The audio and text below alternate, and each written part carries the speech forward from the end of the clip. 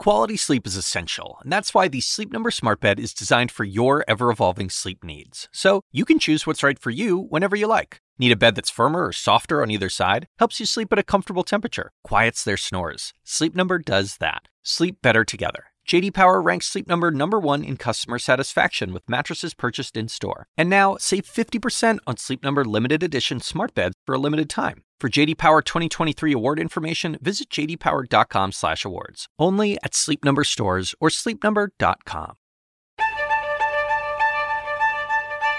You're listening to CNN Town Halls and Debates, your direct source to the people shaping your world. It's a forum for you to get answers to the tough questions and better understand the issues that matter to you. We're bringing this episode to you uncut and unfiltered, straight from the national stage. And it all starts right here, right now, on CNN.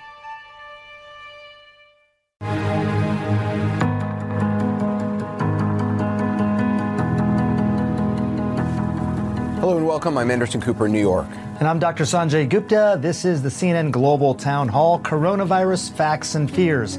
Tonight, Dr. Anthony Fauci of the White House Coronavirus Task Force is going to be here. He's going to answer your questions about the pandemic. Also, New York Governor Andrew Cuomo will join us to talk about his state, which is the current epicenter of this fight. This is our fifth Global Town Hall, and if you've seen our previous ones, you know the production has evolved, to say the least, along with the guidance from health professionals. There's no studio audience as we would normally have. Sanjay and I are in different studios, as will be all of our guests. And at the bottom of your screen, you're going to see our social media scroll. We'd like for you tonight to tweet us your questions using the hashtag CNN Town Hall. You can also leave a comment on the CNN Facebook page. A lot of you have also sent in video questions, and we're going to try and get to those, as many of those as we can tonight. We also have reports from across the country and around the globe on how those at home and abroad are fighting this virus. We start with where the country is in its fight against the virus. The death count increases dramatically every day. According to Johns Hopkins University, 713 people died today in the U.S. The total death toll in the U.S. is 5,850. At least 242,182 cases now in the U.S. alone. You know, now members of the National Academy of Science have told the White House that current research supports the possibility that this virus can be spread by simply breathing and talking. Now, obviously, that's going to be very concerning to people. And today, President Trump confirmed that the White House is expected to announce that people should wear cloth masks over their face if they go out. Despite the country's top scientists saying it is critical that everyone stay at home and follow social distancing guidelines, there is still no national order to stay in place. Tennessee became the latest state to issue a stay-at-home order just a day after its governor, Bill Lee, was criticized for not doing so. He had incorrectly claimed there was a lack of, quote, much real data or evidence of what is most effective in social distancing. That's not true. Georgia's governor has now finally announced a statewide stay-at-home order and remarkably claims he did so after just learning that people can be infected with the virus and not show any symptoms. If that's true, he didn't know that until now. He has certainly not been paying attention. According to CNN, 10 states still do not have a statewide stay-at-home order. They include Alabama, Arkansas, Iowa, Missouri, North Dakota, Nebraska, South Carolina, South Dakota, Utah, and Wyoming. Alabama's governor has refused to order people to stay at home, saying, "We are not California." What she apparently does not know is that the number of confirmed cases in Alabama is now rising faster than it is in California. Overall, about 93% of Americans live under a shelter-in-place order or stay-at-home order or will by tomorrow. This is where we are. It's a different place than just a week ago. What we are looking at right now is a new reality in the coronavirus pandemic. Governors in at least 3 states are warning that they will soon run out of ventilators. Up to 240,000 Americans could die from coronavirus. In the U.S., there are now more than 230,000 cases of coronavirus.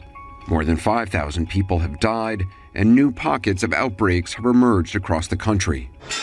Convention centers are being turned into overflow facilities in New York, New Orleans, Chicago, Detroit, and Los Angeles. In the U.S., New York remains the epicenter of the pandemic, with more than 90,000 cases. We have been behind it from day one since it got here. And we've been playing catch-up. You don't win playing catch-up. We have to get ahead of it. A field hospital has now been set up in Central Park, and the USNS Comfort, a Navy hospital ship, is docked in New York City. The last time the ship was deployed to New York was after the terror attacks of 9/11. We're going to go through a very tough 2 weeks. Most Americans are now under stay-at-home orders, though against the advice of scientists, a handful of states are still holding out on issuing statewide restrictions, with projections showing there could be as many as 240,000 deaths in the U.S. from this virus. The White House has asked for social distancing guidelines to stay in place through at least April 30th. It's within our power to modify those numbers. If you really push hard on mitigation and data comes in that tells you you're doing better than the model, you can modify the model. Sanjay, I want to follow up on something that we mentioned at the top. By CNN's count, 10 states don't have stay-at-home orders. One of them, Georgia, which just announced theirs. I want to play for everyone what Governor Brian Kemp said yesterday about why he waited and what he said about the ability of people who have the virus don't show symptoms to spread the virus. Take a look.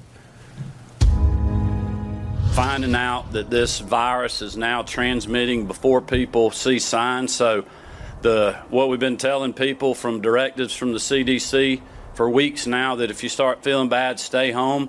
Those individuals could have been infecting people before they ever felt bad. Well, we didn't know that until the last 24 hours. I mean, if he didn't know that until the last 24 hours, he might be the only person, certainly the only, alleged leader to not know that. I find that incredible. It's inexcusable, Anderson. I mean, this is really. I can't believe it. I live in Georgia, as you know, and I can tell you I have grade school students that are, my kids who know this. The CDC has been talking about this since the beginning of February. You know where the CDC is? In Georgia, the same state where the governor said he didn't know this until the last 24 hours.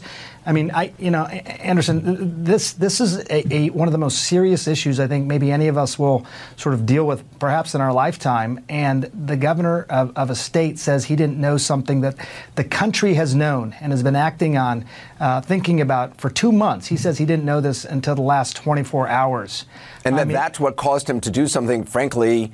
I mean, if you listen to any scientist will say this is what everybody should be doing. We know this is what works.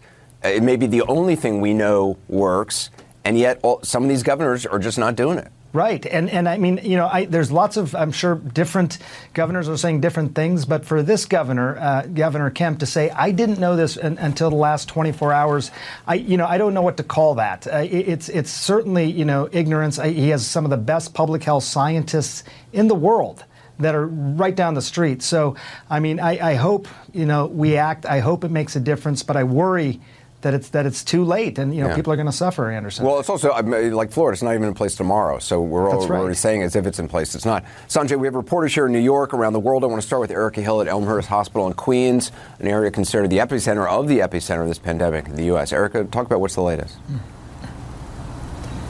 Yeah, well, what we're seeing here in New York City specifically, as you were talking about guidance potentially coming from the White House about wearing a covering over your face outside, that's already happening here in New York City. Mayor de Blasio earlier today saying he is advising New Yorkers when they go outside to cover their faces when they're outside, if they have to be out there. But he stressed this should be a scarf or a bandana. Leave the masks for the healthcare workers. There is also a real focus on Sunday because that's when a lot of the supplies we're learning could run out. That's the fear here in New York City. The mayor also said by Sunday he needs 1,000 additional nurses, 300 respiratory therapists, and 150 doctors. And we've talked so much about these auxiliary facilities at the Javits Center, some 2,500 beds put in.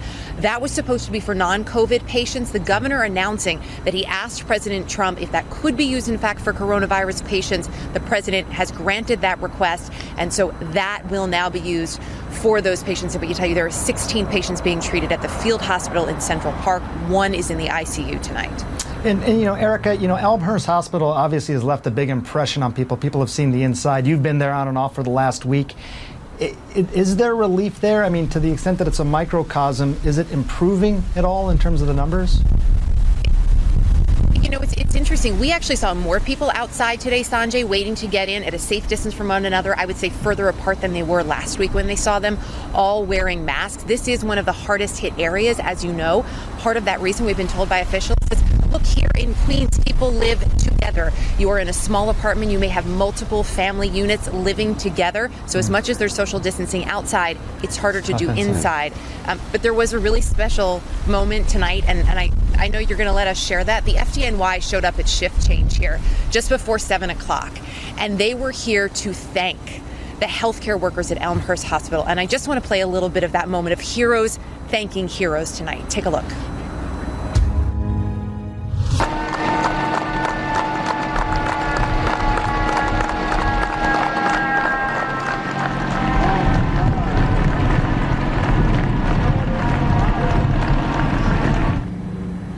That's amazing. So the healthcare workers visibly moved, the firefighters so appreciative and moved, and I have to say, witnessing it was really quite a moment to see. Yeah, those folks on the front lines of this. Erica Hill, thanks. Now to China, the original epicenter of the outbreak, reports that things are starting to get back to normal and that China might have been dramatically underreporting their death toll. David Culver is in Shanghai for us. Are you seeing some return there to some sort of normalcy? We are, Anders, and it is little by little. I know a lot of folks, reach out, not only my own family, friends, some of our colleagues even, hoping that this is the light at the end of the tunnel.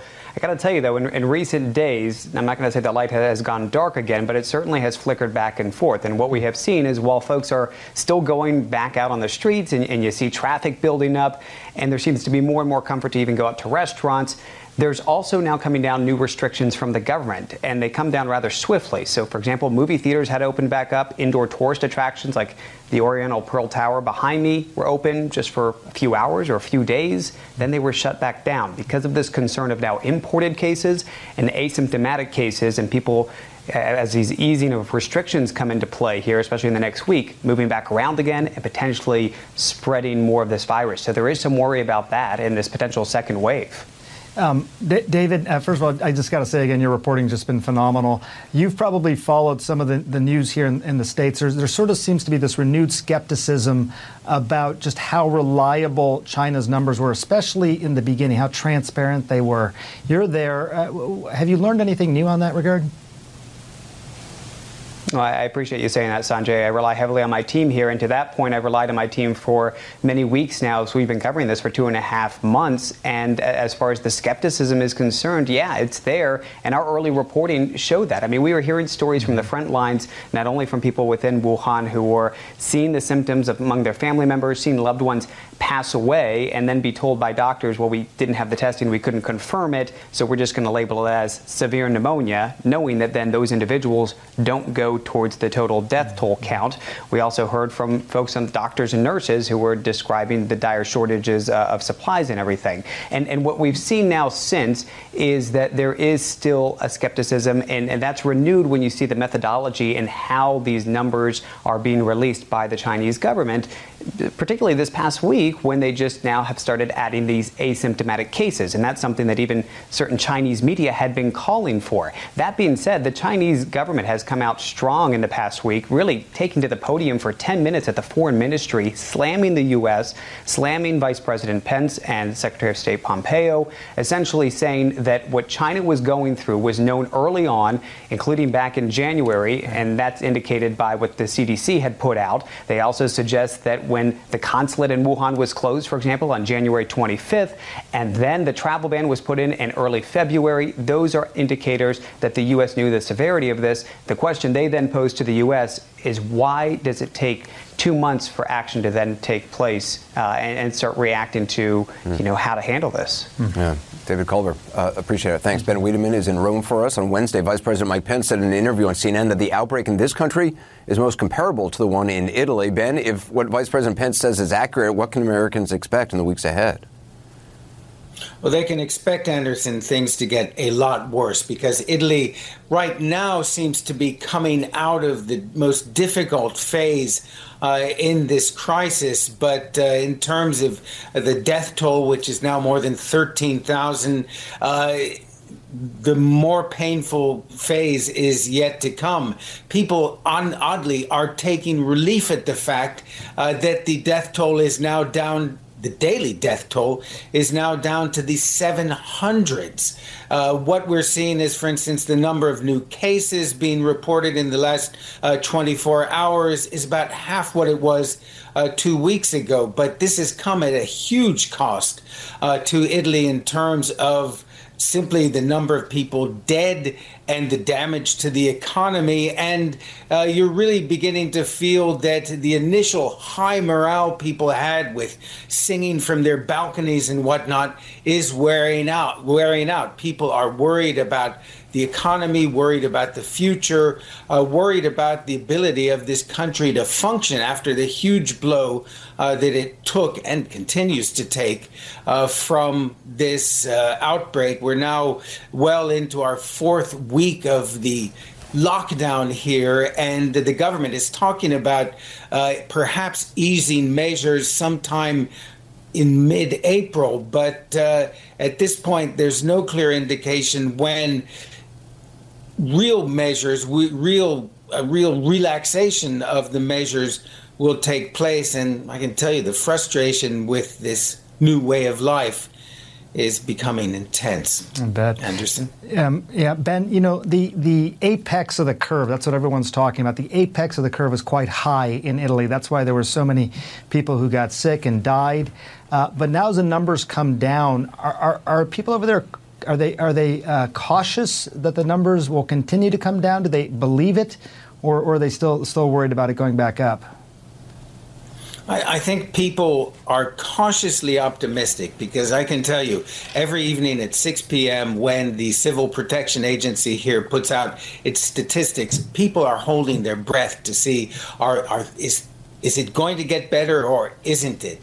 And certainly over the last few days, there has been something of a cautious sigh of relief, but not everyone is convinced that the worst is over. And certainly the numbers may be somewhat deceptive.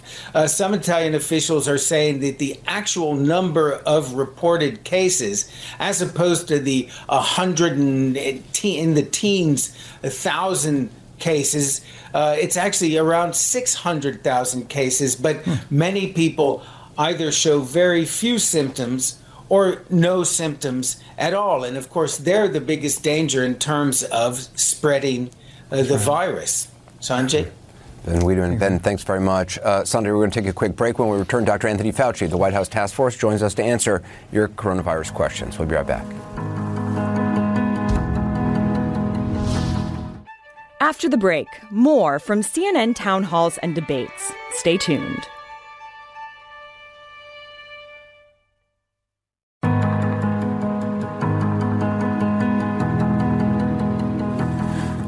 We continue the CNN Global Town Hall, Coronavirus, Facts and Fears, with answers to your questions about the pandemic. At the bottom of the screen, you'll see our social media scroll that shows the questions that people are asking. Joining Sanjay and me with answers, Dr. Anthony Fauci, a member of the White House Coronavirus Task Force. Dr. Fauci, we want to get to viewer questions in just a moment. For first, knowing the science, does it make sense to you that some states are still not issuing stay-at-home orders? I mean, whether there should be a federally mandated directive for that or not, that I guess that's more of a political question, but just scientifically, doesn't everybody have to be on the same page with this stuff? Yeah, I think so, Anderson. I don't understand why that's not happening. As you said, you know, the tension between federally mandated versus states' rights to do what they want is something I don't want to get into. But if you look at what's going on in this country, I just don't understand why we're not doing that. We really should be. I appreciate you being very clear about that because I think it is very frustrating, especially for people who live in some of these states, Dr. Fauci. But let me ask you about a different issue. There's a top health expert issue from the National Academy issued a warning to the White House that the coronavirus could spread through even breathing and talking. I think they were sort of making the case that maybe this is more airborne than we realized. I remember the other day we talked about the fact that you still go outside for runs, you run at late night even with your wife. With this new information, would you still do that? Are you worried about this? Yeah.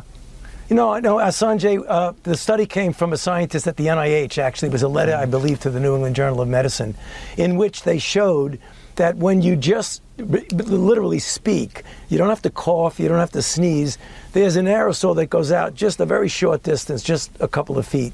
And I think that's one of the things that's putting a red flag for people, why people who are completely asymptomatic, not coughing, not sneezing, we know now are transmitting the virus, which brings up a number of issues. First, it underscores why you should continue to try and stay 6 feet away from someone, because that would obviate that right away. The other thing, it brings up the question that you brought up on this show before, is the question of whether people should be wearing some sort of a facial cloth covering, not taking masks away from the people who need them, like healthcare providers, but that clearly generates that question. So I mean, if it even goes a couple feet, but if it stays airborne for any time at all, would you change your behavior based on this information, like running outside, for example? No, Sanjay, I wouldn't, because I believe the 6 foot distance would really obviate that concern. Okay. Because if you look at the video of what that came out of that person's mouth when they spoke, it was sort of like this, but it stayed there for a bit, a couple of feet, and then went down. Let me just ask a little bit more about these masks, though, because we are hearing that we're being told that maybe masks should be recommended in public. I think the president basically said today that if people wanted to wear them, they can, and he said in many ways a scarf is better. It's thicker. Where do you stand on that? Do you think there's going to be any official guidelines on that? Sanjay, that is being discussed really very actively. We were discussing it actively today in the task force, and I can assure you it's going to be on the agenda tomorrow. And it really gets down to the point where not changing any of the things where we say regarding masks for healthcare workers, but, we say 6 feet away from each other. But when you go out for food or you go out to the pharmacy, there's going to be times when, unwittingly you're going to be closer than that. And given the fact that we know that asymptomatic people are clearly transmitting infection, it just makes common sense that it's not a bad idea to do that. It's not going to be 100%. And it's more not to protect you from getting infected, right, but to protect a person from getting infected from you. So if everybody, in an altruistic way, said, I'm assuming I'm infected, and I don't want to infect anybody else. So when I go out in a situation where I can't guarantee I'm 6 feet away from someone, why don't I just put some sort of covering there? And that's the thing that some people are already spontaneously doing anyway, but whether or not it's going to be official recommendation, I think is going to come soon one way or the other. Okay. Dr. Fauci, we've got questions from viewers. The first one is from Robin in California. She wants to know, if we've been under stay-at-home orders in California for 2 weeks, why is the peak still yet to come? Yeah. That's a really great question, Anderson. And the fact is that there is a delay, because the way it goes, you have people who get exposed, they get infected, the number of new infections, hospitalizations, critical care, and deaths. So even when you suppress or stabilize the number of new infections, it's still going to take a while before you see a decrease in hospitalizations, a decrease in intensive care, and a decrease in deaths. And in fact, deaths are the last thing that lag. So you could be doing well and having a good effect on mitigation and still see the deaths go up. A guarantee that's exactly what's going to happen in New York City. I want to follow up with that. The Dr. Murray's chart, shows 80,000 some deaths by August. The White House projection was 100 to 240,000 in a similar amount of time. That could change if people really adhere to social distancing, everyone stays at home. The converse, though, is also true. If all states don't start stay-at-home orders and there's and rigorous social distancing, those numbers could also increase, correct? Because isn't it your numbers based on the idea that current social distancing remains as it is, or right, all states are doing it? Right on, Anderson. You're exactly correct, and that's the reason why I just want to reach out to the viewers and say, mitigation, if you do it well, is going to be at a number that I don't like and nobody likes. So you got to put your foot on the accelerator to bring that number down, because data will always trump models. So what we want to do is, we don't care. The model says this, but we want to get it down. But as you say correctly, if you back off and you don't mitigate, there's a possibility that number will go up. And that's the worst possible thing in the world you want to see. And that's the reason why I'm so adamant about when we say we got to follow those guidelines. You really got to take it seriously. And probably longer as well, right, Dr. Fauci, because it's really, those models are based on the fact that these recommendations stay in place till the end of May, not the end of April. Right. Right. So what we're going to do, Anderson, as we've said many times, we made it a 30-day extension. That was the proper and prudent thing to do. We'll look at it then. Because as I've said all the time, the virus is going to determine the timetable, and we've got to make sure we got it under control before we start doing anything prematurely. Dr. Fauci, we got another viewer question. Becky McAndrews in Pennsylvania sent in a video. Take a look at this. We are hearing that warmer weather will slow down the virus spread. If so, what are the current temperature trends in the southernmost U.S. regions, and how is the virus trending in those areas? Dr. Fauci? Yeah, in general, viruses that are respiratory borne tend to peter out a bit as you get into the warmer, moist weather, because viruses like cold, dry versus warm, moist. But that's not going to guarantee that it's happening, because we have parts of our own country, in Florida, where the weather is warm. I mean, Florida now is what Washington, D.C. is going to be in a few months. So we can't count on that. I think there will be some effect. I think when the country as a country gets into summer, that we're going to get some positive effect. But we really can't rely on that being the mechanism where we're going to get out of that. We just got to assume it's not going to help and still continue to push on the social distancing. Jamie Coleman in Denver sent in this video. Take a look. Hi, my name is Dr. Jamie Coleman. I'm a trauma and critical care surgeon. Frontline healthcare workers just like me are at a high risk for contracting COVID-19. But we have been put at an increased risk due to lack of PPE and even reusing PPE. Numerous patterns and suggestions have been circulating the internet as to how to make homemade versions of masks and gowns. What are your thoughts about frontline healthcare workers utilizing these homemade options? Are they better than nothing, or could they potentially be harmful? Well, certainly they're better than nothing. I don't think they could be potentially harmful. The only way they could be potentially harmful is if you assume that they're as good as the classic PPE, and they're not. I mean, I really think we should never, ever, ever get to that point where we're going to have to start making it ourselves. And that's the reason why when we're at the task force meeting, it's very, very clear that everybody's pushing to make sure no healthcare worker ever runs out of PPE. And I know there's a lot of anxiety out there, because I'm on the phone all the time with my colleagues throughout the country, people that I trained with back then, people that I trained who are telling me the same thing, that they're getting anxious because they're getting perilously close to the time when they'll run out. They haven't run out yet, and I hope they never do. And what we're trying to do through FEMA, through an interaction between the state, local, and federal government, to make sure that never happens. So although as the physician just said, that it's better than nothing, but we hope we never have to get there. Dr. Fauci, let's see if we can get one more question in here. Bill Graham in Wisconsin sent in another video. Please take a look.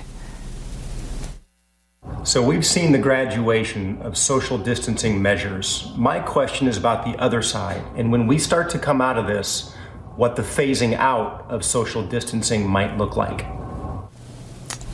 Will there be an all-clear flag? That's a great question. Dr. Fauci? No. Sanjay, there's not going to be an all-clear flag. I mean, we better be careful about declaring victory just because you've turned the corner on a curve. When we turn the corner and it goes down, we have to have in place the ability to do the kind of containment that's pristine.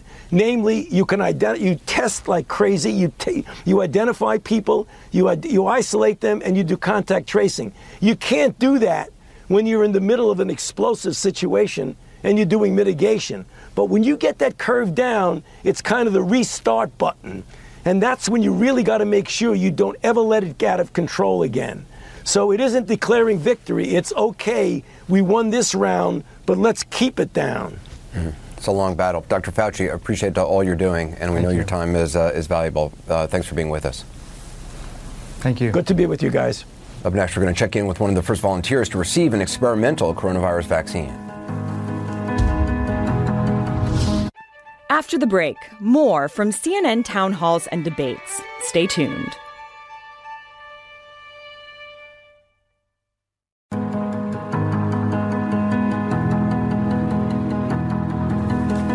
Welcome back to our CNN Global Town Hall. Let's head to Seattle now to check in with the second person to receive an experimental vaccine for COVID-19. Neil Browning, he gave us an update during one of our early town halls. He joins us again tonight. Neil, it's good to see you. How have you been feeling since we last checked in with you? Good to see you, too. Thanks for having me. I'm feeling much the same, completely normal, no side effects or issues so far. Neil, I've been reading about this trial somewhat, and I just want to make sure, I know they've explained it to you, I'll make sure I got this right. So there's no live virus in the vaccine you've been given. Instead, this whole vaccine, it uses a process that basically gives you the blueprint for the virus and then directs your own cells to make the proteins of the virus, and that hopefully triggers your immune system to respond. Is that correct? Is that how they explained it to you? Yes, that is how they explained it. It's basically teaching your body to make the spike proteins that make up the external shell of the COVID-19 virus, to teach your body how to find it, attack it successfully, so that if you are exposed after the vaccination, hopefully your body will be able to attack it very quickly and get it out of your system. So the hope is that not only does your body attack these proteins that are made to look like the virus, but that your body creates antibodies that will last in your bloodstream for at least a year, if not more. That would be critical for a possible vaccine to be successful, right? Exactly. Otherwise, you would need to go in for boosters. If the antibodies only lasted a few months, you'd have to go in every few months to get new boosters. So the idea behind a good vaccination is the longevity of it. I know tetanus lasts about 10 years, and if you have the chickenpox, most people don't even get it anymore. So the longer you can keep the antibodies in the bloodstream, the better off you are. Neil, I think everybody probably in the world wants to get some idea of the timeline of this whole thing. I mean, do you have a sense of what the next phase or phases might look like for you or for others, or just how long the process might take? So I had my second blood draw, which is being sent off today for analysis of the fact that my body did react properly, is creating the antibodies. I will get a booster on the 14th of April, and that'll follow another 4 weeks of monitoring. After that, the idea is they should start collating all of the data, see what the 45 of us are able to determine from what our body's reactions are, and hopefully they will move to phase 2 at that point, which will involve a much larger and broader audience. There's a lot of folks on the front lines, medical doctors and nurses, who are taking risks. I mean, you're taking a risk doing something like this. There's a lot of unknown. To those out there who might not think this is as serious, or to the states that are still operating, without stay-at-home orders, what message do you have for them about this virus? So honestly, this needs to be taken very seriously. Washington was where the first recorded case was. We could look like New York City if we had not had orders from the governor to suspend schools, suspend public events, start rapidly downscaling the number of people allowed in groups in public until eventually we got our shelter-in-place orders. You can believe that this might be an overreaction, but the problem is if you don't overreact, in hindsight, you may see that you should have taken better precautions, but that's not going to help any of those people who died. Yeah. Well, Neil Browning, I really appreciate all you're doing. Thanks for joining us. Yeah, it's really, I appreciate it. Thank you very much. Thank you for having me. A reminder at the bottom of your screen, you'll see our social media scroll shows the questions people are asking. You can tweet us your questions with hashtag CNN Town Hall. We'll be talking to Sanjay and others to answer them throughout the next, hour and 20 minutes. You can also leave a comment on the CNN Facebook page. Back now with Sanjay, and we want to bring in Dr. Leana Wen, a veteran of our town halls, an emergency room physician and Baltimore's former health commissioner. Dr. Wen, obviously the entire world right now is focused on when there will be a vaccine. Is the trial Neil is involved with promising, do you think? And it's certainly not the only one that's happening, right? That's right. It is promising. And I also think it's promising that there are dozens of other potential vaccine candidates. But we still have to keep in mind that even with all of that promise, we're still looking at least a year, maybe a year and a half or more before that vaccine can actually reach the hands of people so that we can start taking them. And in the meantime, it is those social distancing measures, the stay-at-home orders that you've been talking about, Anderson. That's the single most important thing we can do to prevent ourselves from getting COVID-19 and spreading it to other people. Sanjay, realistic, I mean, you think that timeline, a year and a half? Yeah, I mean, look, I think Dr. Fauci and others have been very consistent on that. Two things to keep in mind. I mean, sometimes, to create a vaccine, Anderson, it can take 10 years. I mean, there have been vaccines that have taken that long. So this is still a fast timeline. And, you brought up with Neil this idea that there's some risk involved. One of the things that they got to be really careful about is that this vaccine doesn't cause something known as sensitization, which basically means that the next time Neil or somebody who's been vaccinated sees the coronavirus, their body actually overreacts to it. They have a huge sort of response, which can sometimes be deadlier than the infection itself. So it's that sensitization thing that they want to make sure doesn't occur right now. And it just takes a while to prove that, Anderson. I want to get to viewer questions. Sanjay, Karen Rathman in San Francisco sent in this video. Let's take a look. After 14 days, 2 families have stayed apart and self-quarantined by family at home for the entire 14 days. No member of either family shows signs of having the coronavirus.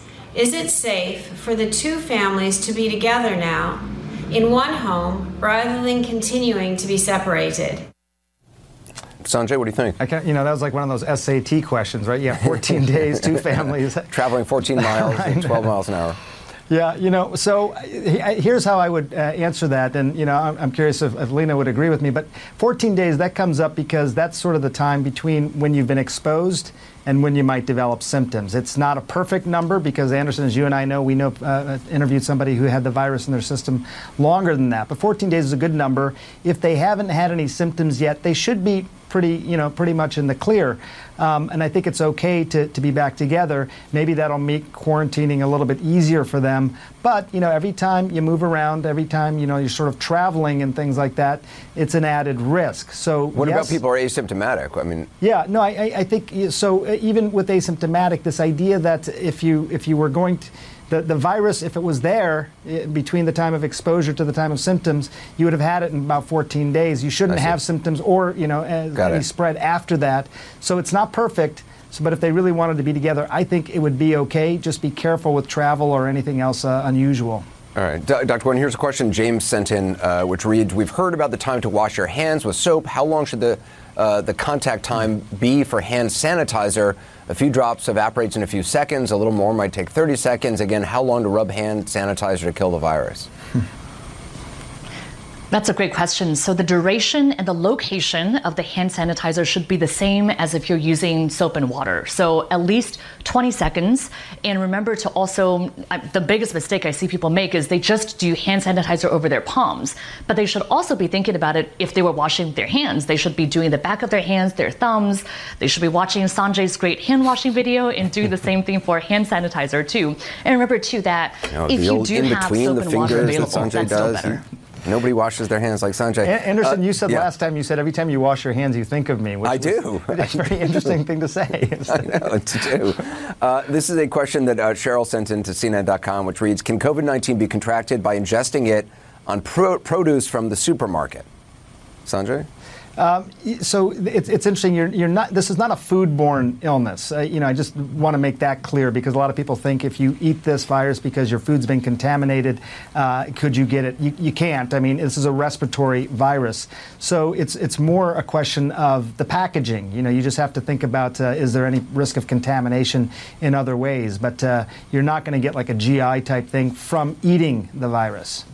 But so Sanjay, if people feel compelled to sanitize their groceries, I know just like we did with the hand washing, we asked you to film a tutorial. So let's take a look at this.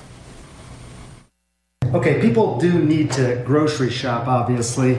Try and limit the number of times you go to the grocery store. That'll just allow you to keep better social distance. And keep in mind, this is not a foodborne illness. You're not going to get it from eating the food, and it's very unlikely you're going to get it from packages. But we do know the virus can live on surfaces, for example, steel and plastic for up to 3 days. I've used a little glitter here for my kids to show you what the virus might be like.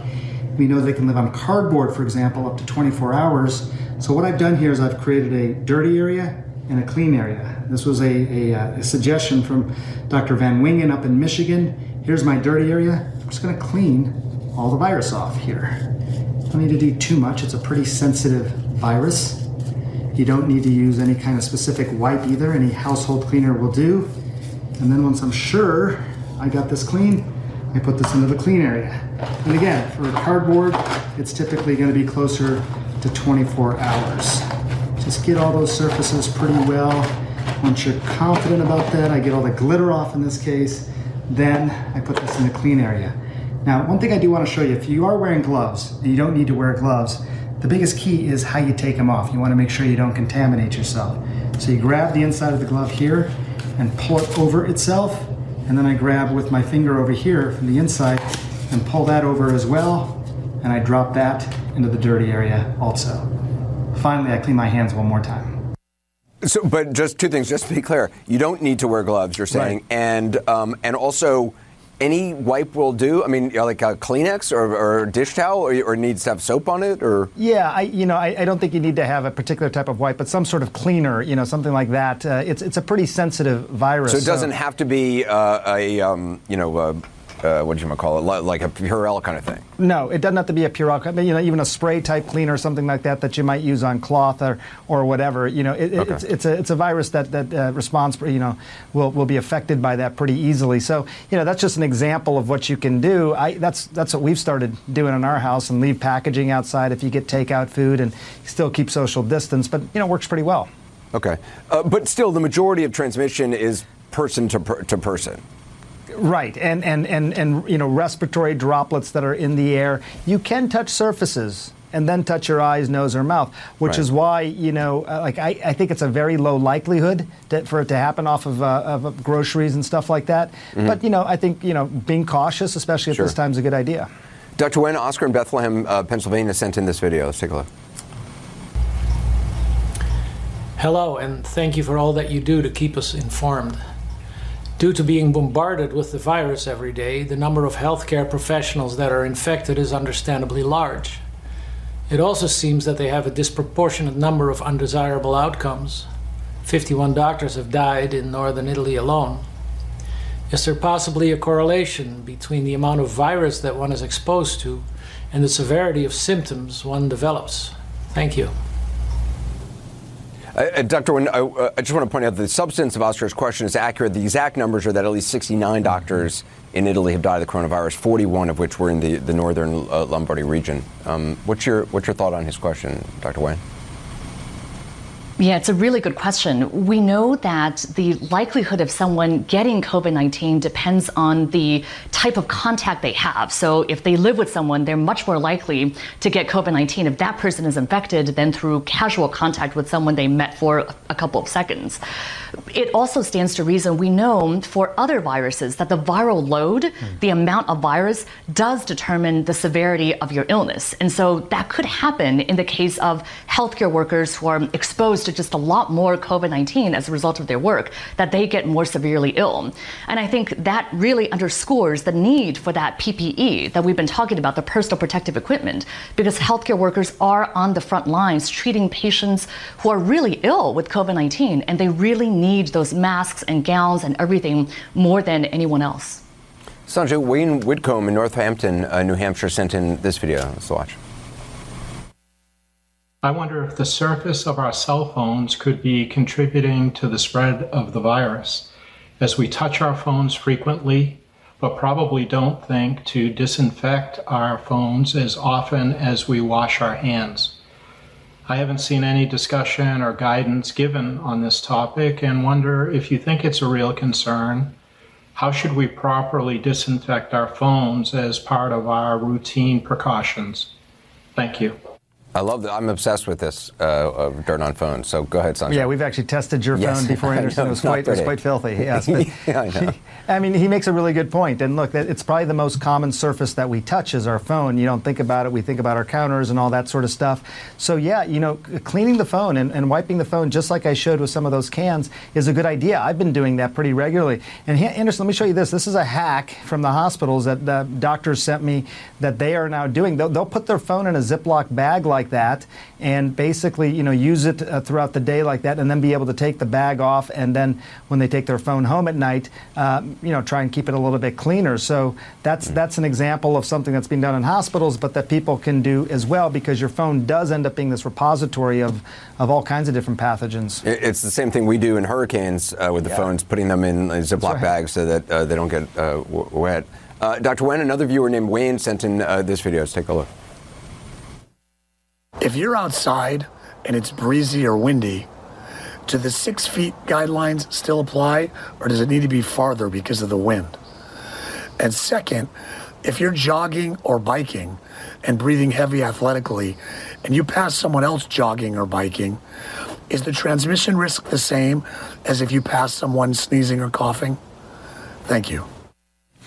I've had those exact questions while outside running. What do you think, Dr. Wen? So 6 feet is a general guideline. And it is possible that, and likely, that when it's windy, that the droplets can be transmitted over 6 feet. And also, if somebody is breathing heavily or coughing, sneezing, etc., that it could be transmitted more than that too. So I would say use your common sense and try to give as wide of a berth as possible when you're passing someone or when it's windy outside. But remember too that it's also the indoor transmission that matters a lot. I would actually be more concerned when I'm grocery shopping or in some other enclosed space to give at least 6 feet distance in those cases too. And can I just add as well that if you're sick, you should stay home, right? I mean, if you're coughing and sneezing, you should stay home. So hopefully people who are not experiencing those symptoms don't have to worry about that as much. Sanjay, Wendy Bloom in West Orange, New Jersey sent in this video. Let's listen. My husband and I have both tested positive for COVID-19. I'm managing my symptoms at home, but my husband was admitted to the hospital last Wednesday with pneumonia and difficulty breathing. He's improving slowly, and he's not considered critical, but he's still very weak. I'm hearing that many people are relapsing if not careful. How can I be sure that he will not be discharged and sent home before he's really well enough in order to allow for sicker people to be admitted to the hospital? Wendy, thank you for your question, and I hope your husband gets better soon. Sanjay, what do you think? Well, this is it's a really important question and a tough situation. I can understand the concern there. I mean, look, there's no question we're in an unusual time and unprecedented. I mean, we want to make space for patients in the hospital who really need to be there. But it is true that sometimes people can have this sort of ups and downs in terms of their clinical course. I think, the key is that even if he does come home, the chances are he's probably going to continue to recover, and statistically that's very likely to happen. If he has any signs he's getting worse, so symptoms getting worse, fever going up, chest discomfort, any kind of shortness of breath, there's a list of symptoms that should take him back to the hospital. Again, I'm not suggesting this is easy. It's challenging because now you're worried because he's at home, but there are things that you can sort of watch out for to feel like you can take a little bit of control over that situation. Dr. Wen, Andrew Sutton in Canada sent us a video. I want to play that. If a person within an apartment building gets COVID-19, can the virus spread from that unit to other units through the plumbing or vents like SARS did? Dr. Wen?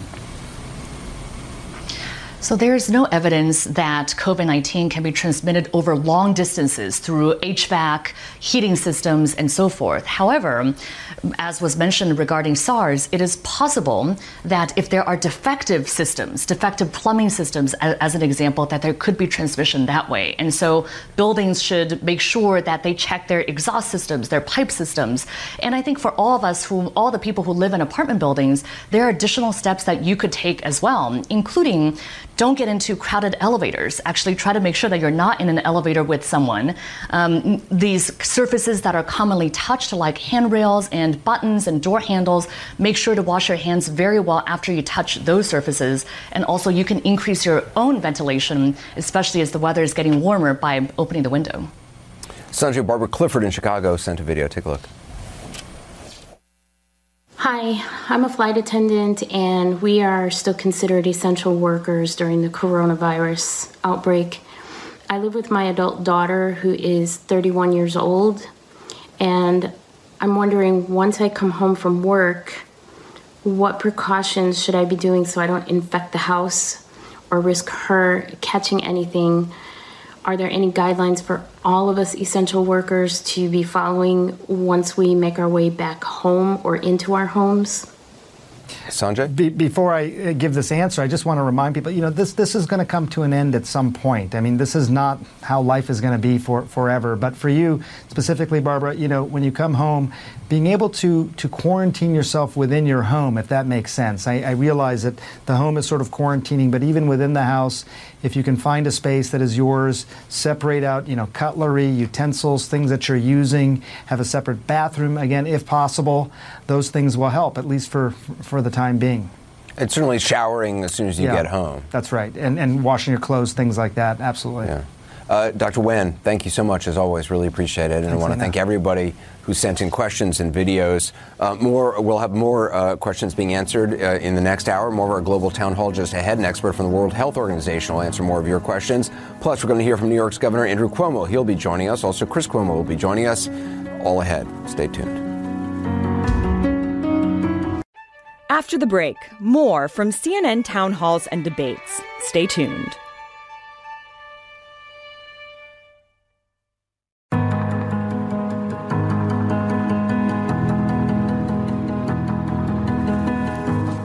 Welcome again to our CNN Global Town Hall. Coronavirus Facts and Fears. This is our fifth town hall. In just the last hour, cases have risen, and the number of dead in the United States has also increased. There are now 243,453 positive cases in America, and 5,926 people have died. That's more than 1,000 new cases and 76 more people who have died. In this second hour, we're going to be joined by New York's Governor Andrew Cuomo and talk about the fight to secure ventilators for his state, and also about states unlike his that still don't have stay-at-home orders in effect. Also, we'll talk to Robert Kraft, owner of the New England Patriots. His Patriots have helped secure more than 1 million masks for Massachusetts and 300,000 more for New York. Also, we'll talk to experts who are going to answer more of your questions about the medical and psychological impact of this pandemic. Now, usually at 9 p.m., Chris Cuomo is anchoring his program. Of course, he's now suffering, as you probably know, from the coronavirus. So before we do anything this hour, we want to check in with Chris. How you doing, Chris? How you feeling? I'm doing well. The beast comes at night. As we know, the healthcare workers have taken to calling the virus the beast. I understand why. My fever has gone up a couple of degrees in the last 30 minutes. Nights are tough. And I've learned something that I didn't know before. It is responsible journalism to say that 80% of people who get this statistically wind up okay, meaning they don't go to the hospital, they get through it. It is not humanly responsible, though, from an ethical perspective. Now that I'm one of the anointed and these people reach out to me, you suffer when you have this at home unless you are ridiculously lucky statistically and maybe karmically as well. I can't tell you how many stories I've had of people who have had over 100, 102 fever for 8, 10, 12 days. And just to tell you what kind of toll that can take, look, it's not about life or death. I don't mean it that way. Otherwise, I wouldn't be doing the show. I'm not looking to scare people. I'm trying to do the opposite. I've lost 13 pounds in 3 days. Wow. Now, I'm a big guy. I started off at 230 pounds. My wife is feeding me we were still in the dating phase. So it's not like I'm hurting for nutrition. I'm eating and drinking constantly. I'm just sweating it out, and it's the sickness. So, yeah, 80%, we're going to make it through. But the idea that it's easy, so you can be nonchalant, that is so misleading, fellas. That I now know for fact. Are you saying she fed you better in the dating phase? Oh, yeah. Okay, well, that's a whole story. That's a whole other situation, Anderson. I can't. That'll take us a long time. Hey, Chris, I just need to say for the record, I think Anderson agreed with me. We had suggested you not work right now. I mean, I know you're incapable of not working and talking about this, but just for the record, we did suggest that. I do have a question though for you, because you're a journalist and now you're dealing with this for real time. And you're probably always trying to figure out how to take care of yourself and digging like a journalist does. What are you learning? I mean, you're really in it now. Have you learned anything that works for you? Here's what I know, that the chicken soup is not just anecdotal. You look online, even if you go to JAMA, the Journal of American, go to the Medical Association Journal. That has worked for me, I believe. I believe that it has helped me lower my fever in periods. I have been counseled to try to endure fever as much as I can because the fever is the body's fighting mechanism. Now, what I've also learned is there is so much BS on the internet that people are trying to peddle as cures, fake pills, fake tonics, these mixtures of things that are actually decent ingredients. Vitamin C, vitamin D are great supplements to have, but 10,000, 20,000 units they want you to take of this. You're not going to overdose, but it can be really hard on your system. People are selling a lot of lies, and people are buying them up because of the desperation, and I get it, but they don't work. There's no proof in any of them, and I think we have to be very careful about people preying on desperation. So what do you anticipate tonight? I mean, you talked earlier with the governor, with your brother, and we revealed that he came to you in a ballet costume with a wand during the bad night you had last night. What does a night look like for you? You said your fever is spiked. What do you think your fever is about right now? Well, I could probably tell you if you want, but it's probably around 101-ish. Now, I run a little cool. My normal temperature is 97.6, not 98.6. So even when I'm at 99, that would not be a big deal for most people. But for me, I'm already warm. So what happens is at night, your body temperature goes up in the late afternoon anyway. This is anybody with a kid, knows that dance. But I will get pain in my face now, headaches, profuse sweating.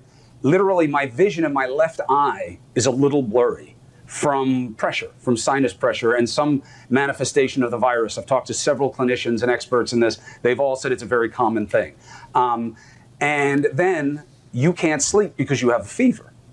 And you have these wicked phantasmagorical experiences that are not dreams. When I say I saw my father sitting on the end of the bed, I would have gladly raised my hand as an affiant and testified to it under oath easily.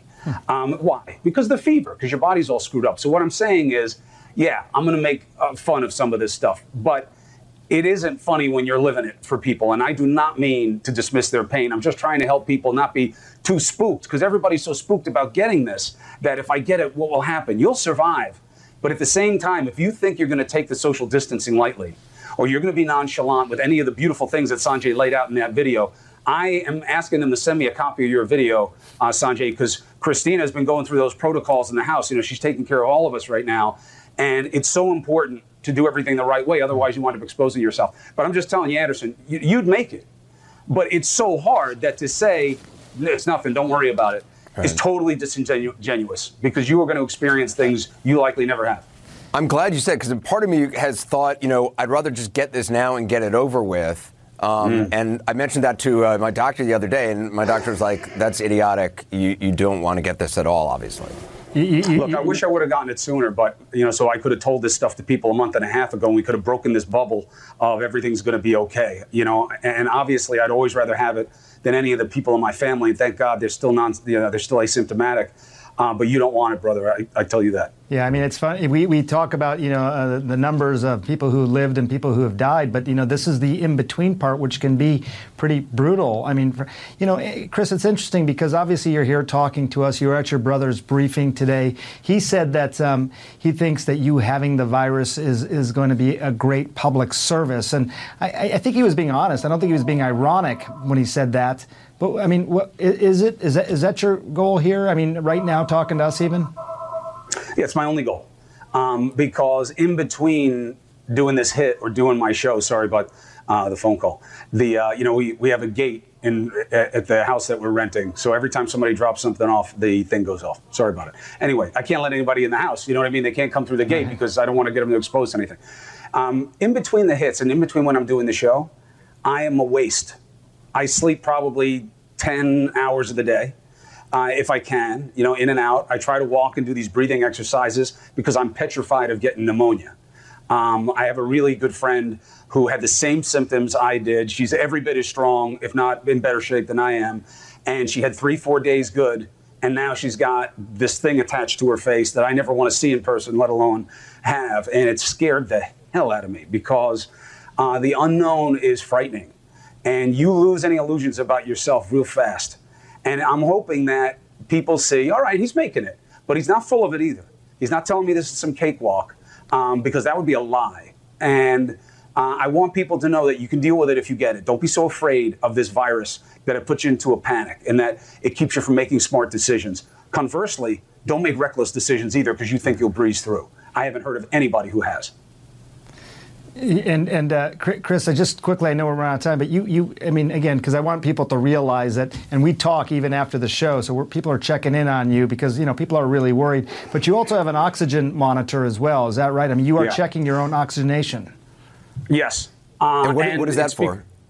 So it's really important, Anderson, thank you. It gives you two measurements. You put your finger in it. It's an infrared. They're like sold out now. People sent me a bunch. I'm trying to get them at the office so I can give them to people. People have been so generous, man. I got to tell you, when we say that in the worst of times, the best of us comes out, it is so much more true than it is just trite. And what it does is you put your finger in it, and you have to have warm fingers. And as my doctor explained it to me in a very funny way, she said, you should take it the way somebody takes a marriage proposal. Never go with the first offer. Always work it a little bit. So when you put your finger in it, you'll get your blood oxygen level. You need it to be above 94 or so. But it may not be because it's infrared and it's not precise. So you do it a few times. And it tells you what the percentage of oxygenated blood is that you have. And if it's below 94, you're starting to get into an area of potential distress. And it gives you that and your heartbeat. The heartbeat is not as sensitive unless you're in a labored breathing situation. But I check it 8-9 times a day. Chris, we wish you the best. And I hope tonight's not as bad as last night. And I hope if I have to have somebody dancing around doing funny things, it's neither of you two guys, because I don't want to have that image in my head. No, listen, thank you. And thank you for giving me the opportunity to tell people it's not a cakewalk, but we can get through it. And if you don't have people around you to take care of you the way I'm blessed to have, reach out to people who have this. Do whatever you can to help them. And just to be clear, I mean, you don't know necessarily how you got this. I mean, you were doing as much as anybody on social distancing and stuff, right? Probably no, because of the job. I was talking to a lot of people and going to places, and I was not thinking that I wouldn't get this. I thought I would get it. But I was not going out of my way to be a fool about it. I was trying to do things that are reasonable within the lines of what our work is, especially given the situation I'm in with the state right now. Like when I do have a couple of good hours, I'm still trying to help with procurement. For the state, because they really are fighting state by state, which is so stupid to get the equipment that they need. So I don't know how I got it. And most people don't, Anderson. And we're so far behind on testing. We're telling ourselves these lies about testing. We're nowhere near where we need to be. And we're not going to be in this wave. So nobody knows how they got it, really. Yeah. Chris, thank you very much. Call you later.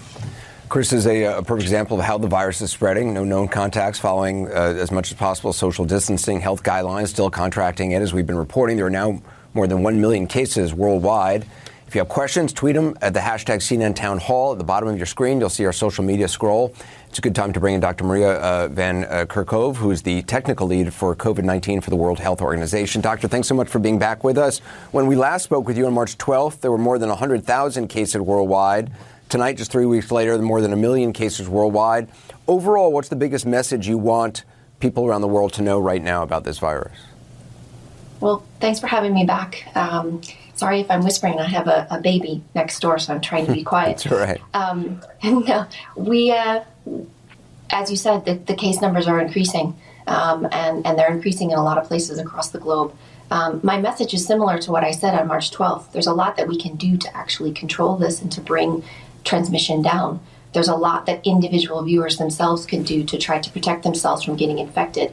And there's a lot governments and leaders can do to protect their citizens. We know what works in terms of finding the virus and looking for cases.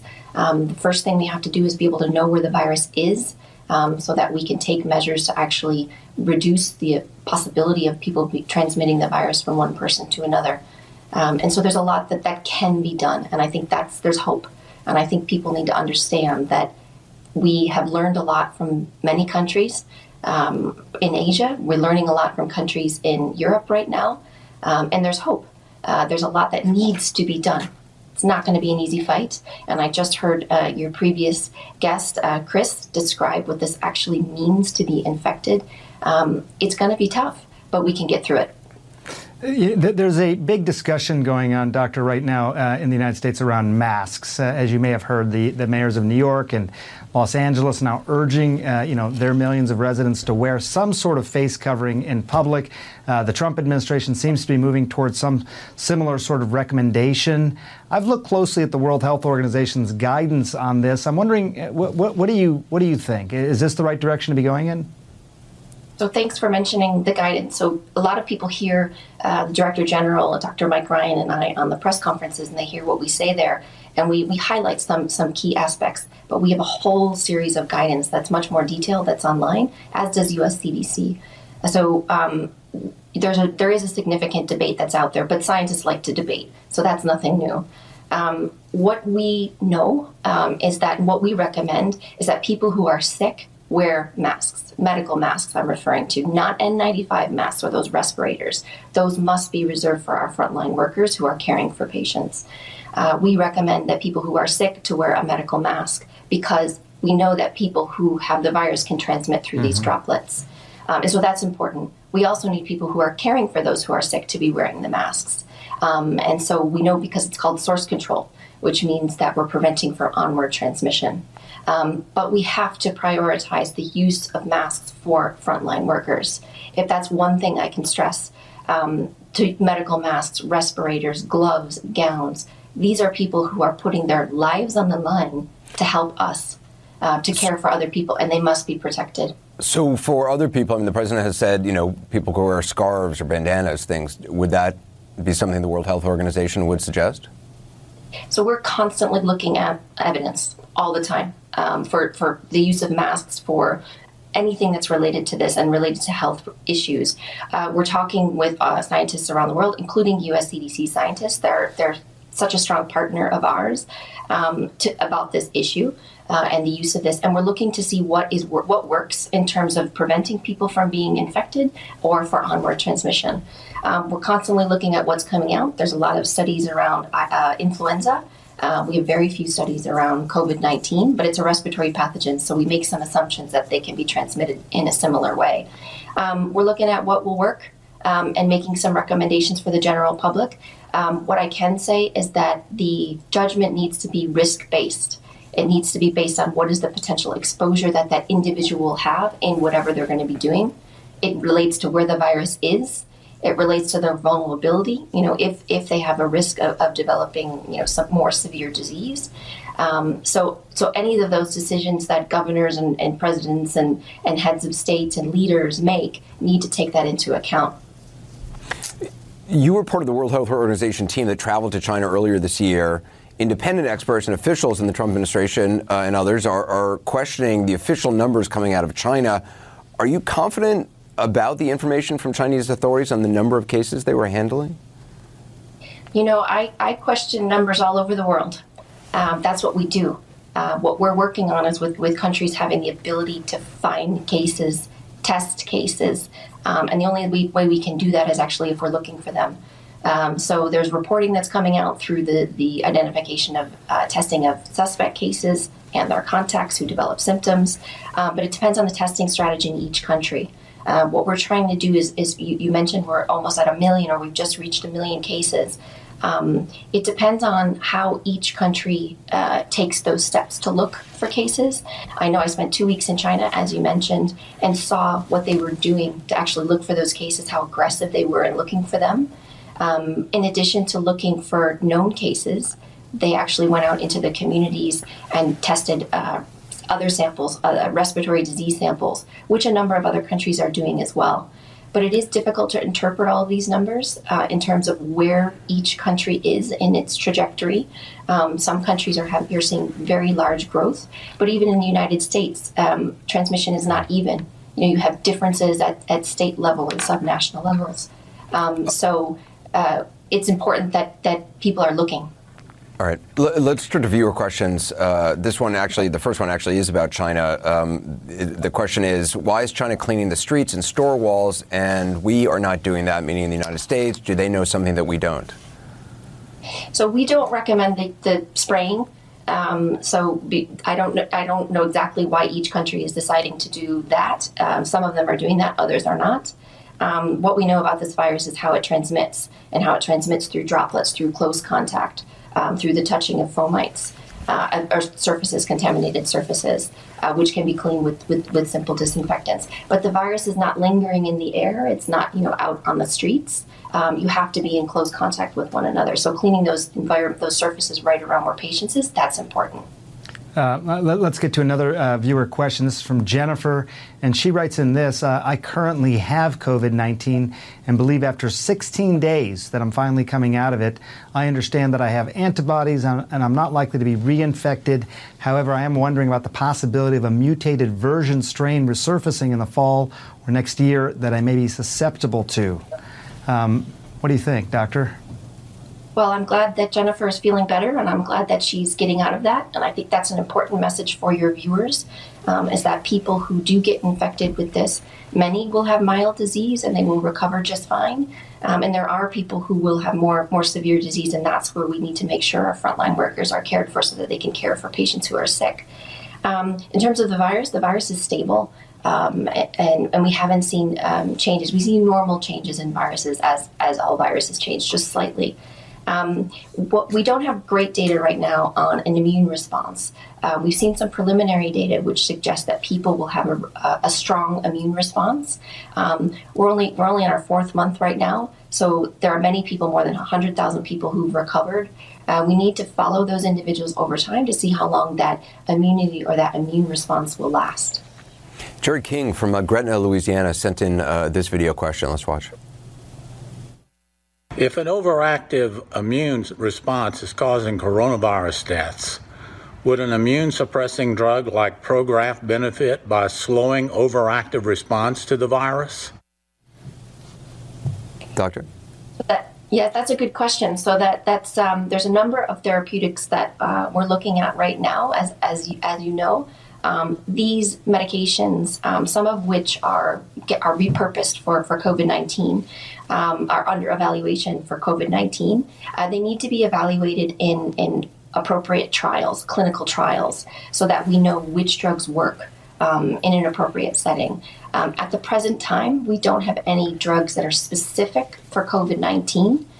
There are medications that are being used to alleviate some symptoms, but in terms of treating COVID-19, we don't have any drugs that are currently approved for that. But there are a number of clinical trials that are ongoing, and we should have results of those in the next month or two, or a few months, so that we can actually come out and say, this works, and this is safe, and this can help people. And you know, that sort of raises this question, Doctor, you know, is it, you know, when people get really sick or even die from this, is it because of the virus itself, the infection, or is it because of the body's response to it, the inflammatory response to it? I think maybe that's what he was sort of driving at as well. Yeah, so we're working with our clinicians across the globe to really understand how people are dying and what they're dying from. Because as this virus invades the body and affects different parts of the body, some people will, as you know, some people will have infection and they won't develop severe disease, and some people do. So we need to really understand why that is, and that needs to be done through these studies that are happening in hospitals right now, and what is actually happening and causing people to die through multi-organ failure or through sepsis. Those are critical questions right now, and that information is still being gathered.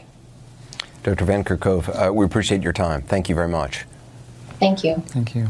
Earlier, Dr. Fauci said in our town hall that the whole country should be under a stay-at-home order. We'll talk to Governor Andrew Cuomo about that. His state, of course, this state is at the very heart of the pandemic. We'll be right back.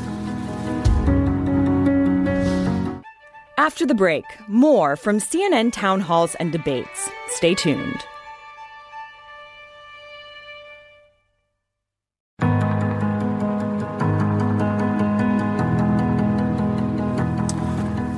This is our 5th CNN Global Town Hall. We'll get answers to your questions ahead. First, though, we want to welcome New York Governor Andrew Cuomo to the discussion. It's no overstatement to say that his state is dealing with far by the heaviest burden of the pandemic in the United States so far.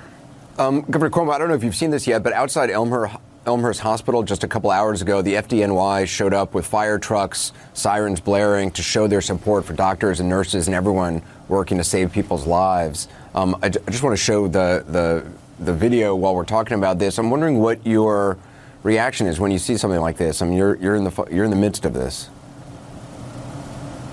Well, Anderson, you have to remember, in the darkest of days, New Yorkers shine the brightest, right? We went through 9/11. And that changed us, as I believe this situation is going to change us. But we dealt with terrible adversity. We dealt with loss. We dealt with pain. We cried. We went to funerals. And we came together united, stronger than ever before. And that's the New York instinct. That's the American instinct. We have a problem, we rally, and we rally together. And that's what you're seeing at Elmhurst Hospital, but you're seeing it all across the state. You said today that New York only has 6 days left before it runs out of ventilators. We also learned this week that the national stockpile has been depleted. Where are you going to get more ventilators from? I mean, where does this go? Well, look, we're going to a place we've never been to before, right? This comes down to a very simple proposition. Can your health care system deal with the number of incoming at the apex of the curve? That's all this comes down to. It's an organizational question. Can your hospital system deal with it? And there are 3 elements. It's beds, it's supplies, and it's equipment. Beds, frankly, are the easiest to get. It's the staff, and can the staff keep up with it, with all the physical exhaustion and the emotional exhaustion? And do you have the equipment? And the key piece of equipment is the ventilator, something I never heard of a couple of months ago, but now I know intimately well. And these ventilators are it's very simple. A person comes into the ICU unit, they need the ventilator or they die. It's that basic a proposition. We have about 6 days at the current burn rate of ventilators. And B, you can't buy any more ventilators. This state had purchased 17,000 ventilators, more than any other state in the nation. And they never got delivered because they're all coming from China, and 50 states are competing. And I suspect that it's been a bidding war, and the highest order won. But we can't get any more ventilators. So we have a very elaborate plan on what to do if we run out of ventilators. We're going to move to splitting of ventilators where there's a protocol. 1 ventilator can handle 2 tubes, 2 patients. We're going to use BiPAP machines and retrofit BiPAP machines. We're using the anesthesia machines as ventilators. We've canceled all the non-elective surgery, so that's freeing up ventilators. And then we took an inventory of all the ventilators in every hospital in the state of New York, and I'm going to redeploy the ventilators to the places that need them. You know, you and I talked on the phone, Governor. I remember before one of your press conferences, and even at that time, you know, I think we were struck by the fact that this was kind of known, right, and predicted at least from models how many ventilators would be needed for some time. And now you're in a situation where you have to sort of bid against other states. I know you have other things up your sleeve in terms of splitting and BiPAPs and stuff, but now you have to bid against other states for these very, very necessary pieces of equipment. Everybody on the planet wants these ventilators now. So how is this going to work? I mean, the prices go up. How's this going to work for you? Yeah, it doesn't work. That's how it works, Sanjay. It doesn't work. 50 states bidding for ventilators. China is basically the only company that has ventilators available. The president's working with General Motors, Ford, et cetera, to create more ventilators. But that's, for me, down the road and not really relevant because I have one of the shortest curves, right? My apex is as soon as 7 days to 21 days. So a company tooling up and producing a ventilator in 2 months doesn't do anything for me. But nobody would have designed the system where 50 states scramble to get their own equipment. And by the way, in the cruelest irony, you have to buy it from China. Right. They're making the gowns, they're making the gloves, they're making the ventilators. And then the federal government, FEMA, when they got involved, they're buying from China. So you can't buy a ventilator. When I started buying the ventilators, they were about $22,000. They then went up to about $50,000. And you just can't get them. So that the horse is out of the barn on that. Obviously, nobody would say that this was the best way to do it. Hindsight 2020, if you could go back and redesign it to have 50 states compete. But that's where we are. I don't want to get you in a tit for tat with the president, but he has been critical of New York's response to the virus again today, saying New York unfortunately got off to a late start. You should have pushed harder, essentially saying stop complaining. Now, I know a lot of states still haven't done it, but in retrospect, should these stay-at-home orders, should they have gone into effect earlier? What do you make of the president saying that, that calling people complainers, essentially? Yeah, look, I don't want to get into a tit for tat with the president. The truth is, there's been no governor who's been more critical of the president in the past. And there's been no governor who this president has attacked more than me in the past either. So there's an equity there. But in this situation, I think we have a very honest relationship. He's been helpful to New York. And I said, look, if you partner with us and help New York, I'll call it the way it is. And if you don't help New York, I'll call it the way it is. Today, the president was very helpful, actually converting our Javits Center, which is 2,500 beds, to a COVID facility. I called him this morning. He got it done by the afternoon. So kudos to the president. But this is not about what states could have done. I ordered 17,000 ventilators. I only have 4,000 ventilators in the state. I ordered 17,000 ventilators. States cannot perform this task, right? Emergency Management Rule 101 is defer to the localities. Let the states handle it. Let the localities handle it. That's why Hurricane Katrina, if you remember, President Bush said the mayor messed up because the mayor was supposed to handle Hurricane Katrina. That's Rule 1. Rule 2 is, yes, the locals handle it unless they cannot handle it. And then the federal government handles it, right? I did federal response during the Clinton administration. And we did hurricanes, floods, Midwest floods, LA earthquake. The local handles it unless they can't handle it. This is not a situation that states can handle. States' emergency management response, we do moderate hurricanes, moderate flooding, et cetera. But we don't do public health emergencies. A state doesn't have the capacity. I have a 50,000-bed health system.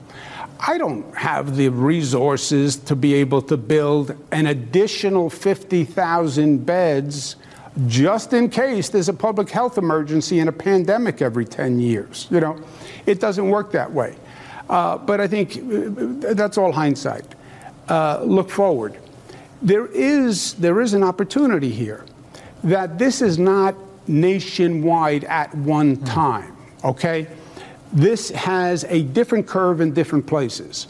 New York has the first curve, right? And every locality is watching their own personal curve and getting prepared for the apex of that curve to make sure the healthcare system doesn't get overwhelmed. But New York has one curve.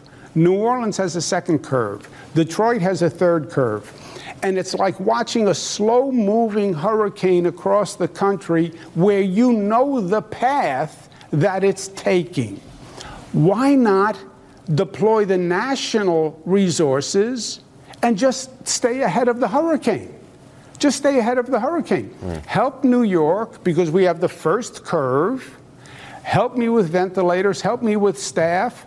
The top of the apex is only 2 or 3 weeks. Dr. Sanjay can tell you.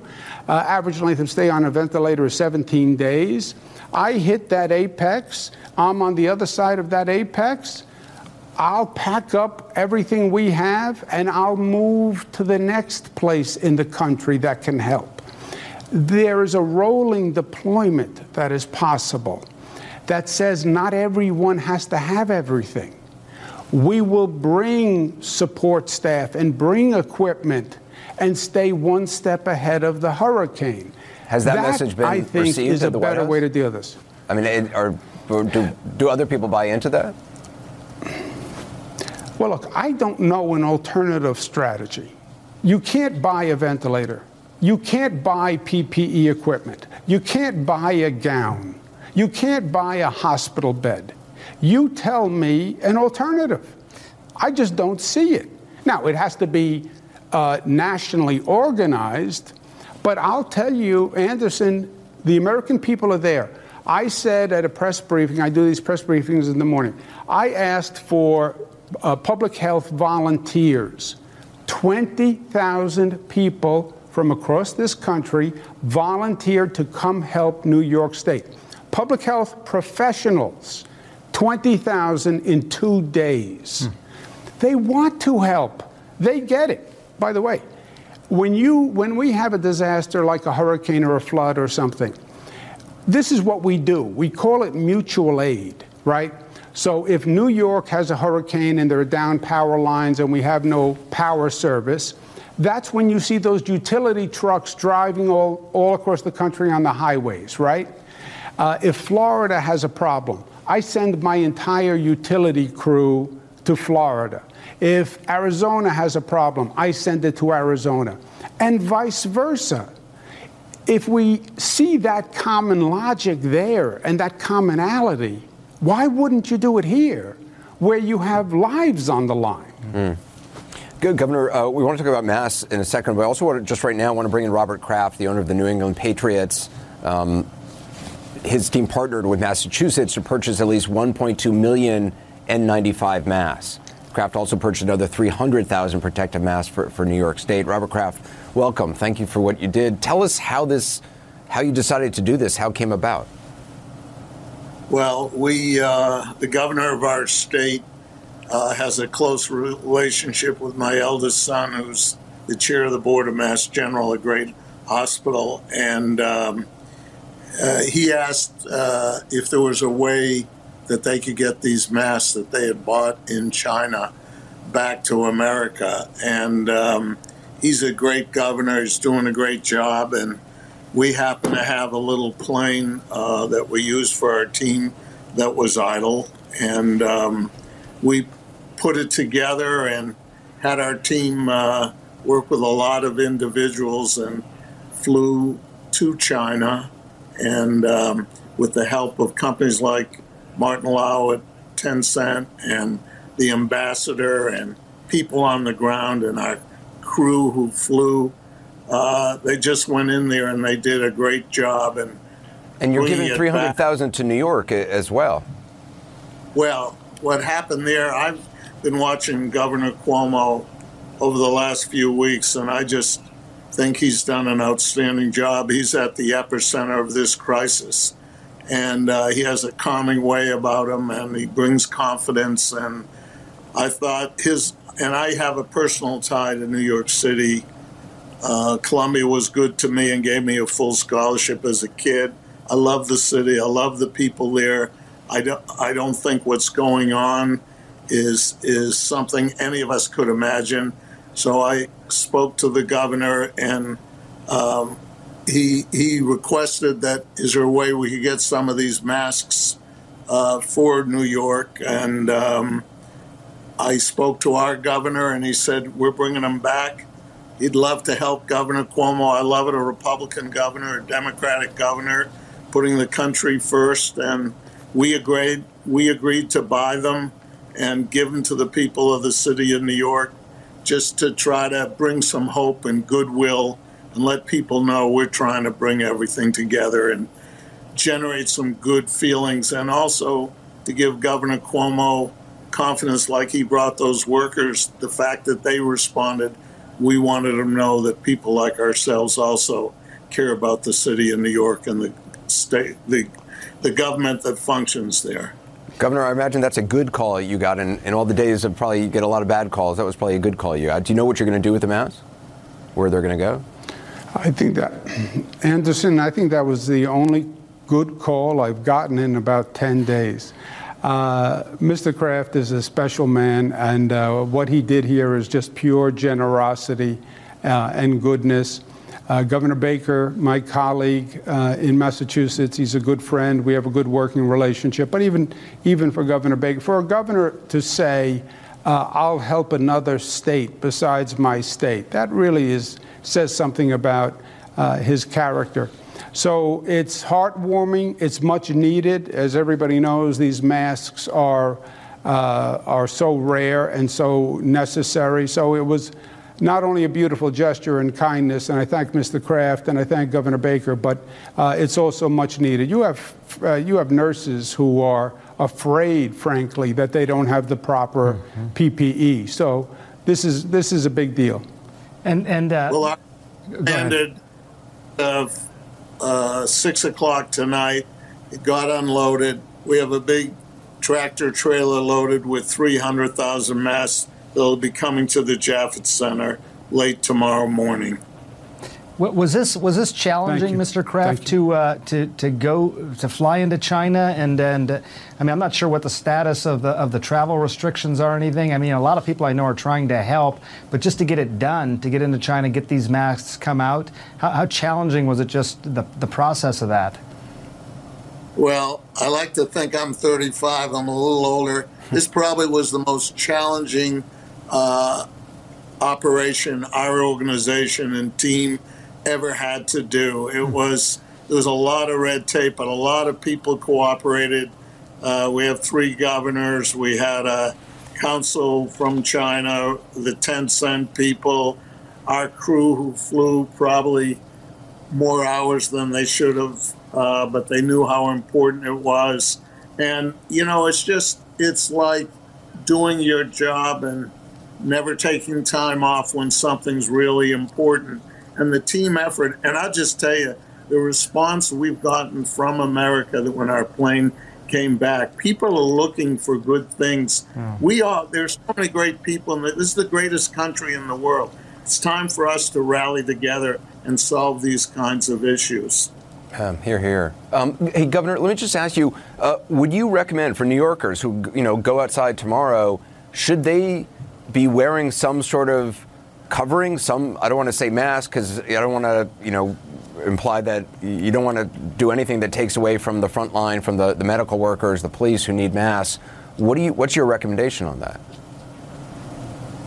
Look, what the scientists will tell you is that unless the fabric has a certain density, the virus can get through. But look, it couldn't hurt unless it gives a person a false sense of security, right? Don't think because you're wearing a bandana over your mouth that you're immune. It could help if someone has the virus, and it could block some exhaling, sneezing, etc. It couldn't hurt. It's not exactly fashion forward, but it couldn't hurt from a public health point of view. Fashion forward. I know, Governor, you're I don't think you're one to be concerned about fashion forward, so wisely so. Governor Cuomo, thank you. Robert Kraft? Could I just say one thing? Sure. I think that your brother, Chris, has, been inspirational, and him being vulnerable and speaking the way he has is a great service to the country. And I want to thank your family for being willing to share that and bringing us in the bedroom. And it's a great lesson for everyone that thinks we can be cavalier about this. No, thank you, Bob. And I agree 100%. The day he found, my brother Chris, the day he found out that he was positive, that night he did the show. I mean, you want to talk about guts and courage. And he said to me, first thing he said to me is, this could actually be a public service because I can show people who are so afraid of this mysterious disease someone actually living with it goes through, and demystify it. And he's so right there because, we're fighting a virus. We're fighting fear and panic and anxiety as much as we're fighting this virus. So to see someone on the TV who has the virus and can talk to you about it and is still doing their job, I mean, God bless him. I don't like to give him too much credit because his head tends to expand quickly. But I think he was I was shocked. Who your favorite son was. Well, he has a thing with that, Bob, because I'm clearly my mother's favorite son, and she said it many times, and he still is a little upset about it, but he'll get over it. Well, Governor, it was nice of you to show up in his fever dream last night, and I can only imagine how you're going to show up in his fever dream tonight. That was so mean what he did. That was so mean. Governor Cuomo. And don't repeat it. Anderson, do not repeat what he said. It's in etched that in my review. mind. Governor Cuomo, thank you for what you're doing. Keep at it. Robert Kraft, thank you so much for all you are doing. Appreciate that, and thanks for being with us. Straight ahead, we'll take on the psychological impact of the pandemic, as it shows no sign yet of slowing down. We'll be right back. After the break, more from CNN Town Halls and Debates. Stay tuned.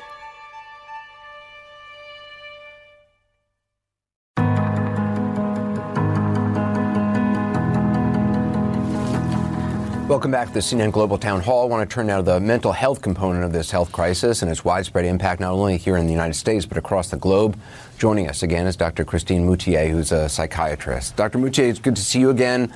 It's certainly fair to say it across the world right now, so many people are struggling with very big emotions, which play out in all sorts of different ways for every individual.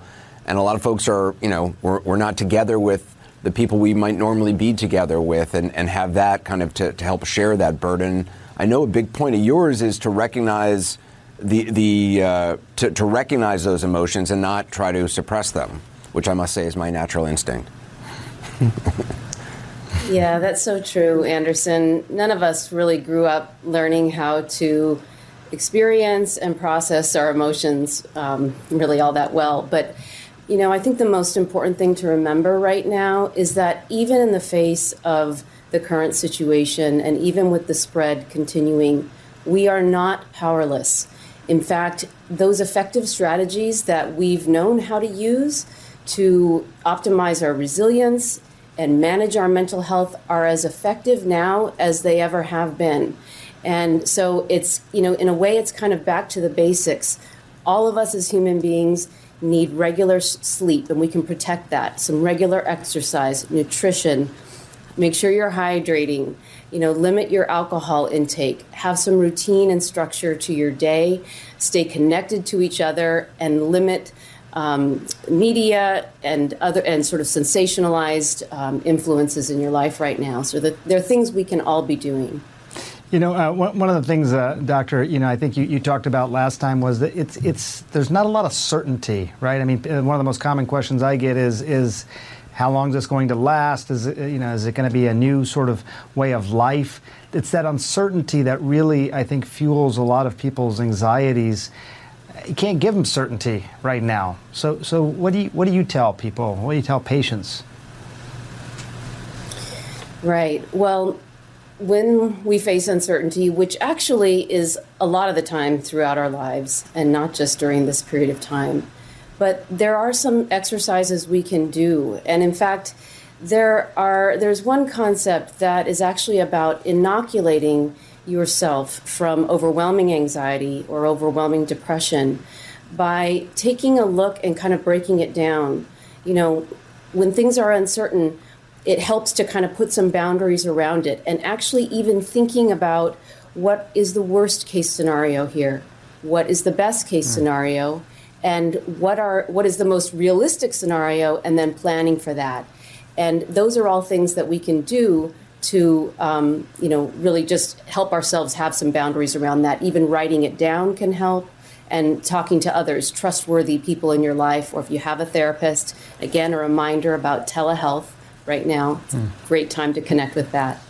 I just finished rereading, I should say, Viktor Frankl's Man's Search for Meaning, which is a book I reread a lot. And it's about how one man survived the concentration camps. And it does give me hope to think that, terrible things have happened to many people throughout time, and they have survived it. And we are the descendants of those people who have gotten through terrible things. It's not, I don't know, for some reason that gives me hope, that it gives me a sense of strength that we are not the first. Yes, this virus may be a novel virus, but we are not the first to undergo trials and tribulations. That is such an excellent point. And by the way, one of my favorite books as well. And as I think about it, we've been through, even in recent history, many pretty massive scale natural disasters, other outbreaks, and many people, including our first responders and healthcare professionals who are up front, right now. They have been through this before. We have been through this before and been resilient. And it is so true that the human spirit is incredibly naturally resilient. And there are things that we can do to take care of our mental health that will actually enhance that natural resilience. And we want to take care of each other. I think that's a natural instinct as well. Doctor, let's get to a couple viewer questions. This one is from Glenda, came in via Facebook, and she asks, what are the long-term effects of social isolation? Well, first, I want to make the point that you all have been making a lot as well, which is social distancing, which is the term right now, isn't quite accurate. It's actually physical distancing. And so even though we may be physically separated from those in our lives, we do not need to stay socially disconnected. And so that's the first and most important thing. It is actually fine to be physically in your own space over a long period of time if you're having communication with people who you can support and they're supporting you back. It really goes beyond words to try to describe the power that we feel when we encourage and give each other loving kindness and support. It's bigger than fear.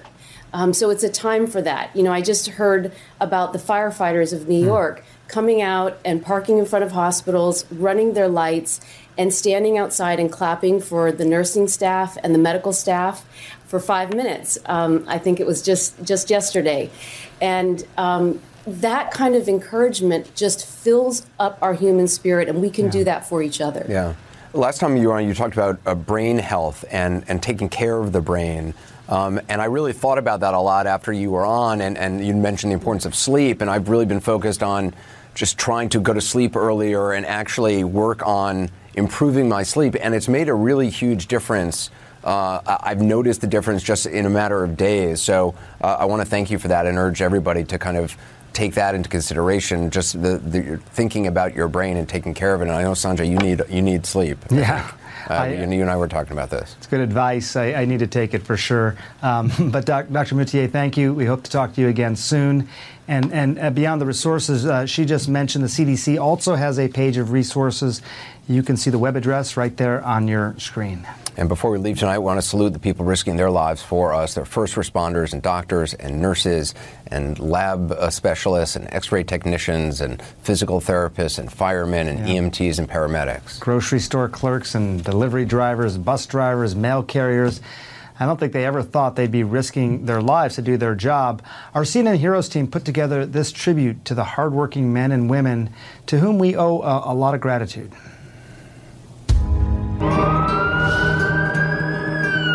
Now I hold on to you. I'm a New Yorker.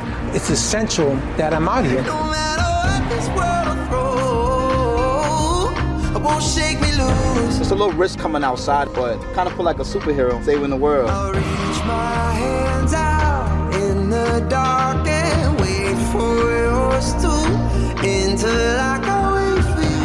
This is a war zone. It's a medical war zone. This is an extraordinary time where you need to see people at their best. I'm not giving up, no, not yet. Even when I'm down to my last breath. It is in our heart and it is in our soul to sacrifice, to serve, to fight for you. I'm not giving up, no, not me.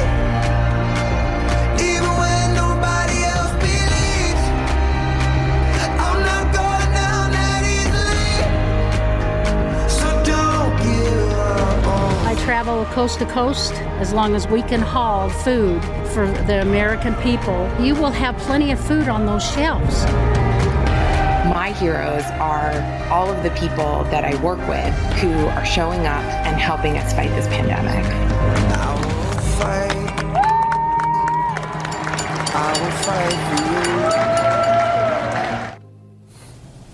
you. Don't give in to the fear. Let's keep going. Awesome. This is truly an effort by everyone in America to get through this crisis together. Sanjay, I think your daughter, I understand, is even getting involved. Yeah. It's been one of my, I guess, favorite things in the midst of all this, seeing how kids have been adapting to this new normal, doing their part to help as well. You forget the kids, even young kids, are really listening. Anderson, we've been talking a lot about masks lately. So my youngest daughter, she decided to actually make masks for members of the family. Anderson, there she is. She actually made one for you as well. I'll send it to you. Oh, wow, thanks. She knows we shouldn't be using the hospital mask, but that cloth masks might help other people stay safe. Just look at her go there. I'm biased, but I think she did a great job. Wow. I'll show you my mask. This is my mask right here. That's awesome. Pretty good mask, huh? She made that? She made that. I'm going to send you yours, too. That's cool. Anderson, there's this great quote that I love. Mark Twain always gets credit for quotes, but I think he actually said this one. Something like, the best way to cheer yourself up is to cheer up somebody else. I think it's really true. I mean, you and I, everybody, we're all in this together. So let's make sure we're there for each other as well. Yeah, there's a great quote my mom used to quote a lot. It's often, it's from a Scottish philosopher minister named Maclaren, I think, and it's be kind because everybody you meet is fighting a great battle. I think that's never more true than right now. There's a lot of people out there fighting great battles, and let's be kind to each other. Yeah, and so many people are asking also about, just wanting to help, which I find so gratifying, and we put together this for people to find that information, cnn.com/impact. Sanjay, thank you. Thanks also to Dr. Fauci, Governor Andrew Cuomo, Robert Kraft, also our colleague Chris Cuomo. We hope, Chris, you feel better soon. Also, thanks to all those who wrote in with your questions and to everyone who joined us tonight. This won't be the last town hall we have.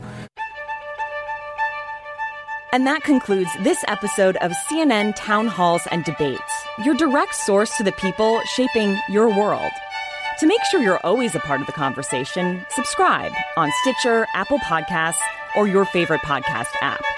For even more updates, follow us on Twitter at CNN Podcasts. When you work next level. And when you play next level. And when it's time to sleep, Sleep Number smart beds are designed to embrace your uniqueness, providing you with high-quality sleep every night. Sleep next level. J.D. Power ranks Sleep Number #1 in customer satisfaction with mattresses purchased in-store. And now, the Queen Sleep Number C4 smart bed is only $1,599. Save $300 for a limited time, only at Sleep Number stores or sleepnumber.com. Prices higher in Alaska and Hawaii.